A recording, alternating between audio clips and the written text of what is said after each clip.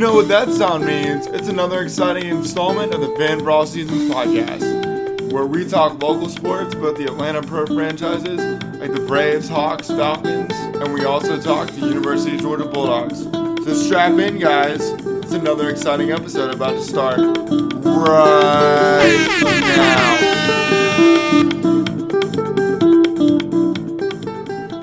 What up, podcast land? This is your host, Jamin Joe, of the Fan for All Seasons podcast. And on this week's episode, we're going to talk a little bit of everything. We're going to talk a little Atlanta Hawks basketball, as well as some Atlanta Braves baseball, and round out the show with some University of Georgia Bulldog baseball, as well as we've got the Dogs getting ready for another tough 3-game series in the SEC. And I'll get into more college baseball here in a minute. But before we get into the sports conversation, and before we get a word from our sponsor, I do have a couple of things to say. So the first thing I want to tell you guys is this episode this week is our 179th episode as a podcast. We'll be doing episode 180 next week. I am very much excited about next week's episode. I'm working on getting a guest or two. I'm pretty excited about what we have in store for next week. It should be a lot of fun. So that's something for you Fan for All Season fans to keep in mind. And the other thing, tonight I want to give a special happy birthday shout out. The guy who put this idea in my head to start a podcast, my co-host, he's like my backbone with the pod. He is the man, the myth, the legend, Mr. RG3. So RG3, hope you're enjoying your birthday, and we look forward to having you on the show again very soon to talk some shop and all that stuff. So again, big milestone episode coming up next week, 180 for the old podcast here, and a happy birthday shout out to my guy RG3. So as I was saying, it's time to get a word from our sponsor. And Fan for All Seasons is brought to you in part by Georgia Smoke Barbecue, authentic original smoked barbecue catering. You can learn more at georgiasmoke.com. And so we're gonna get things going, guys. We're gonna talk a little Atlanta Hawks playoff basketball first. And so this is kind of where the Hawks find themselves. So they're currently down 0-2 to the Miami Heat. The Heat are the number 1 seed. The Hawks had to fight like heck to become the A seed in the play-in tournament, and they did. But these first 2 games in Miami have been tough. So game 1, I'll give the Hawks a little bit of a pass. And so they had beaten Charlotte at home on Wednesday, and they had to go to Cleveland on Friday and beat them, and they did. And so game 1, we looked kind of flat. I mean, you could tell the Hawks had played 2 games earlier that week. I'm not making excuses for NBA travel, and the Hawks put themselves in that situation, but I can understand why game 1 was as bad as it was. As far as game 2, there was a lot of frustrating points, particularly the officiating. I'm not really one to really criticize refs on here, but the officiating in game 2 was not up to par with what I think an NBA playoff game should be. I mean, they missed some obvious calls, and I'm not going to go into that because I don't want to go down the making excuses rabbit hole. But the officiating in game 2 was not very good. Kyle Lowry, I am not a big fan of Kyle Lowry one bit, and so hopefully the Hawks can find a way to really kind of limit him. I know he's been kind of under Trey's skin. I really expect Trey to bounce back in game 3 tomorrow night in Atlanta, and I'm going to get into some major role guys as well. The 2 major role guys who I think are really going to thrive with the game being back in Atlanta are DeAndre Hunter and Bogey Bogdanovic. I look at those 2 as very key cogs to helping Trae Young and the Hawks get back into this series.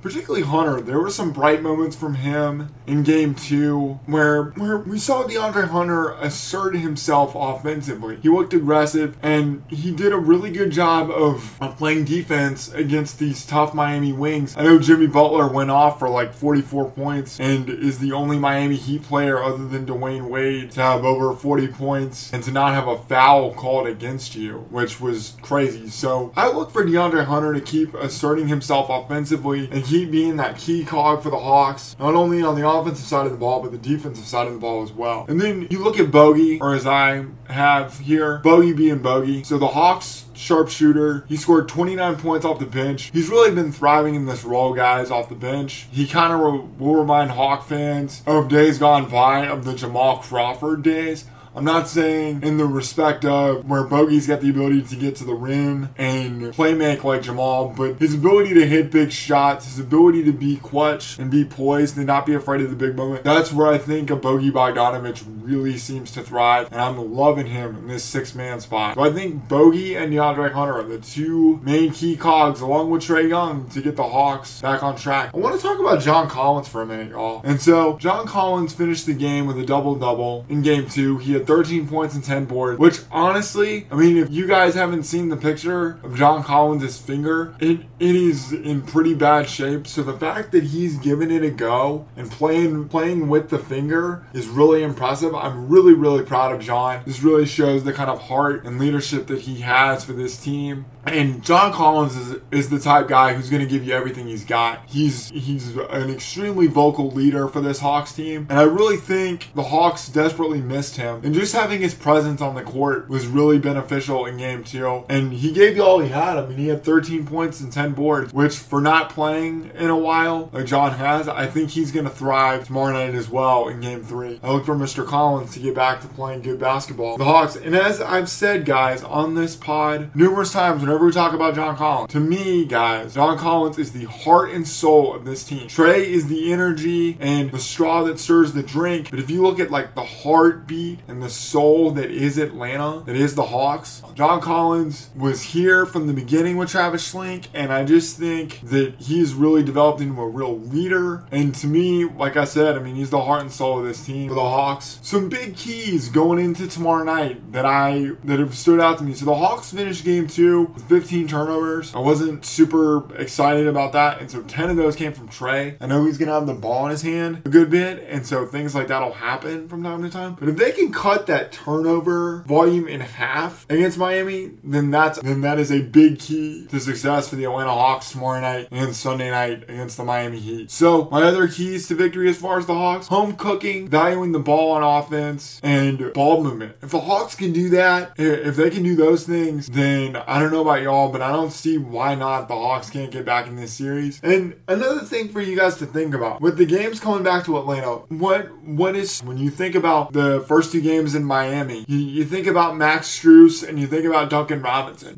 Role guys like that really seem to thrive at home. And so I really look for like a Kevin Huerter or a DeLon Wright or guys like that who I consider role guys. I mean, they're key parts of the team, but I just consider them, role guys. And so I really think role guys thrive at home in the playoffs. That's just how it is in the NBA. That's how it's always been. That's how it always will be. So I look for the Hawks to get right tomorrow night, make it 2-1, and then we'll see what happens Sunday night. So that's going to kind of wrap it up for our Atlanta Hawks part of the show. So now we're going to jump to some Atlanta Braves baseball. So the Braves finally have a day off today, it being Thursday, April 21st, 2022. After playing 14 games in 14 days, which is just crazy to me. So this most recent stretch, y'all, the Braves split a 4-game series in San Diego, which honestly I'm not too disappointed with. Like the 4-game series itself is definitely strange and weird, and I'm honestly not a big fan of it. I wish it was just, the typical 3-game series like it seems like all the other series are. But every now and again, you get an unusual 4-gamer. But that's neither here nor there. But anyway, I'm not too disappointed with the Braves splitting the 4 games in San Diego. And from what we've seen in the Padres last week, then this San Diego team is a talented group. We saw Yu Darvish pitch Sunday night. He did a really good job. You look at Manny Machado over at third base. I mean, the Padres got pieces, and Tatis isn't even back yet. So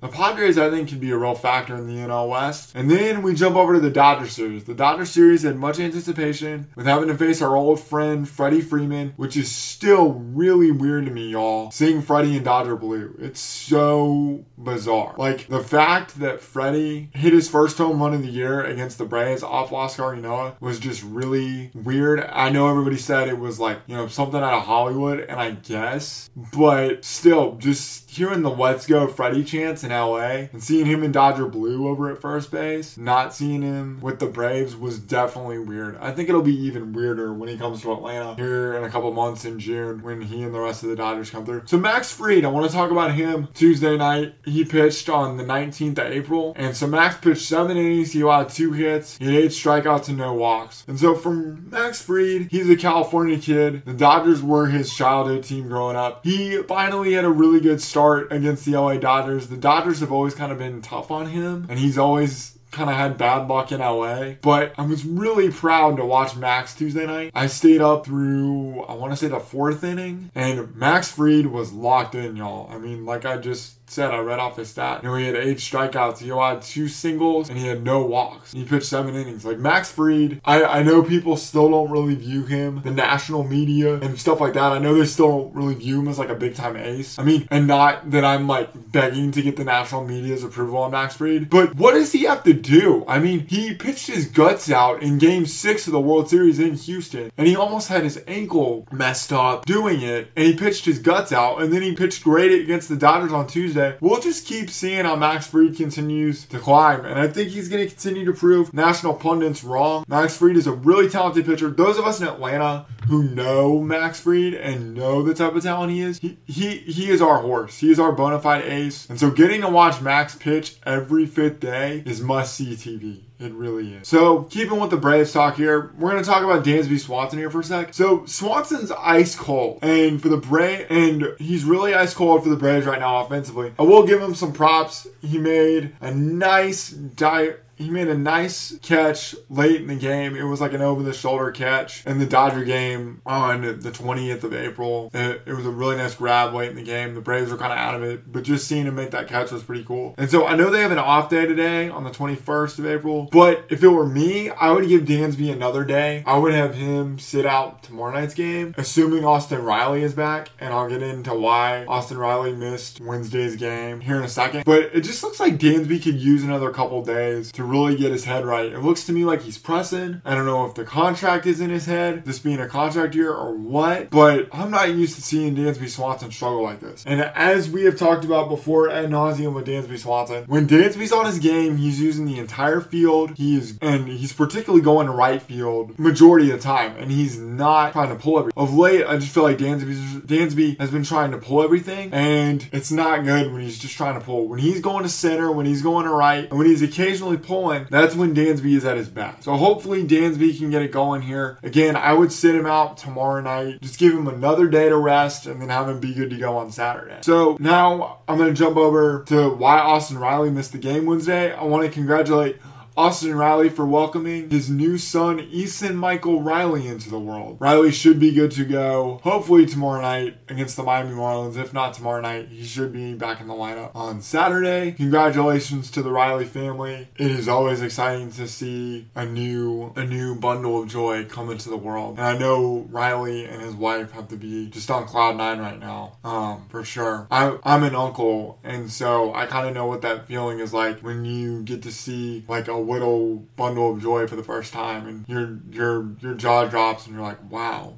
Like this is like in my case, I'm like, dude, this is my nephew. Like, that's really cool. So congratulations to the Riley family. A couple other Brave nuggets I want to get into. Ronald Acuna Jr. is on his way back with the Gwinnett Stripers. He played DH and he played right field. So in his first game on Tuesday night on the 19th, he had a home run and doubled. And then in yesterday's game on the 20th, he walked and scored a run, and he stole a base too. So it looks like to me we're starting to see Ronald Acuna Jr. really start to put it together. If it were me, I've heard different reports about what the Braves are going to do. If it were me, I want Acuna to just take his time and for him to be back and ready. The Gwinnett Stripers will be in Jacksonville to play the Jumbo Shrimp, who are the AAA affiliate of the Miami Marlins. I think that is really fitting that the Miami Marlins AAA team is the Jumbo Shrimp. Marlins and Shrimp just goes to show that the Marlins franchise is all about the undersea creatures as team. So that's kind of cool. So, as I said, said, the Braves jump back into action on Friday night. The Miami Marlins make their first visit to Atlanta this weekend. Kyle Wright gets the ball Friday night for the Braves, and I'm looking to see Kyle Wright but continue this good vibe that he's on. He really pitched well in his last start. He had 9 strikeouts in San Diego, and I really look for Kyle to continue to build and continue to be steady Eddie in the rotation. I know he's your number 4 guy, but I really like what we've been starting to see out of Kyle Wright. He's been doing a great job of mixing his fastball and his off-speed stuff and commanding it for sure. We have Ian Anderson on Saturday and Bryce Elder on Sunday. So I like the Braves' chances this weekend against the Marlins for Miami. So fortunately for the Braves, we don't have to deal with Sandy Alcantara, who's arguably their best pitcher. So I'm glad we don't have to deal with Sandy Alcantara because he is a tough customer. So that's going to wrap it up for our Atlanta Braves part of the show. Final part of the show this week, we're going to talk a little bit about the University of Georgia Bulldog baseball team. So Georgia lost painfully to Clemson on the 19th of April. Final was 8-4. It's frustrating for Georgia to get swept by Clemson. I watched the very end of the game. It just looked to me like Clemson was teeing off on Georgia's pitching. And so hopefully Georgia can get some good news on the pitching front. Oh, you guys wanted to hear about good news for Georgia on the pitching front? I do have that. There's some good news. Jonathan Cannon, Georgia ace pitcher, is expected to pitch on Saturday at Alabama. And so getting Jonathan Cannon back to pitch on Saturday is huge. So Georgia's rotation looks like this. Friday night, you have Nolan Crisp, who I think has done a great job. I talked about his last start he had in the South Carolina game. He got roughed up a little bit in the A&M, in his start against A&M last weekend. And then now he gets to face Alabama. When you look at And then, as I said, you have Jonathan Cannon on Saturday. And then on Sunday, Georgia goes with Liam Sullivan, who I think is continuing to make big-time strides as well. So going back to Jonathan Cannon for just a second, I think getting Cannon back in the rotation for the Bulldogs is so big. But it just goes to show when you've got a horse like Jonathan Cannon, you have an ace in the hole. You're like, okay, what we've got is our guy. And when our guy is on, he's untouchable. And so I look for Jonathan Cannon to go out there and give Georgia a huge leg up in the Saturday game at Alabama. When you look at this series between Georgia and Bama, the records are very similar. You look at Georgia first. Georgia is 26-11 overall, 9-6 in the SEC. Bama, on the other hand, is 23-15, 8-7 in the SEC. Both teams are in the upper echelons of the East and Western divisions, respectively. This is a huge series for the Bulldogs, and going over to Alabama is not an easy place. For those of you that don't know, the University of Alabama recently had a giant renovation over at their stadium, Sewell Thomas Stadium over there in Tuscaloosa. I want to say it was all the way back in 2015. Bama has a really nice stadium. They put a lot of money into it, and the product shows. Alabama's got it's also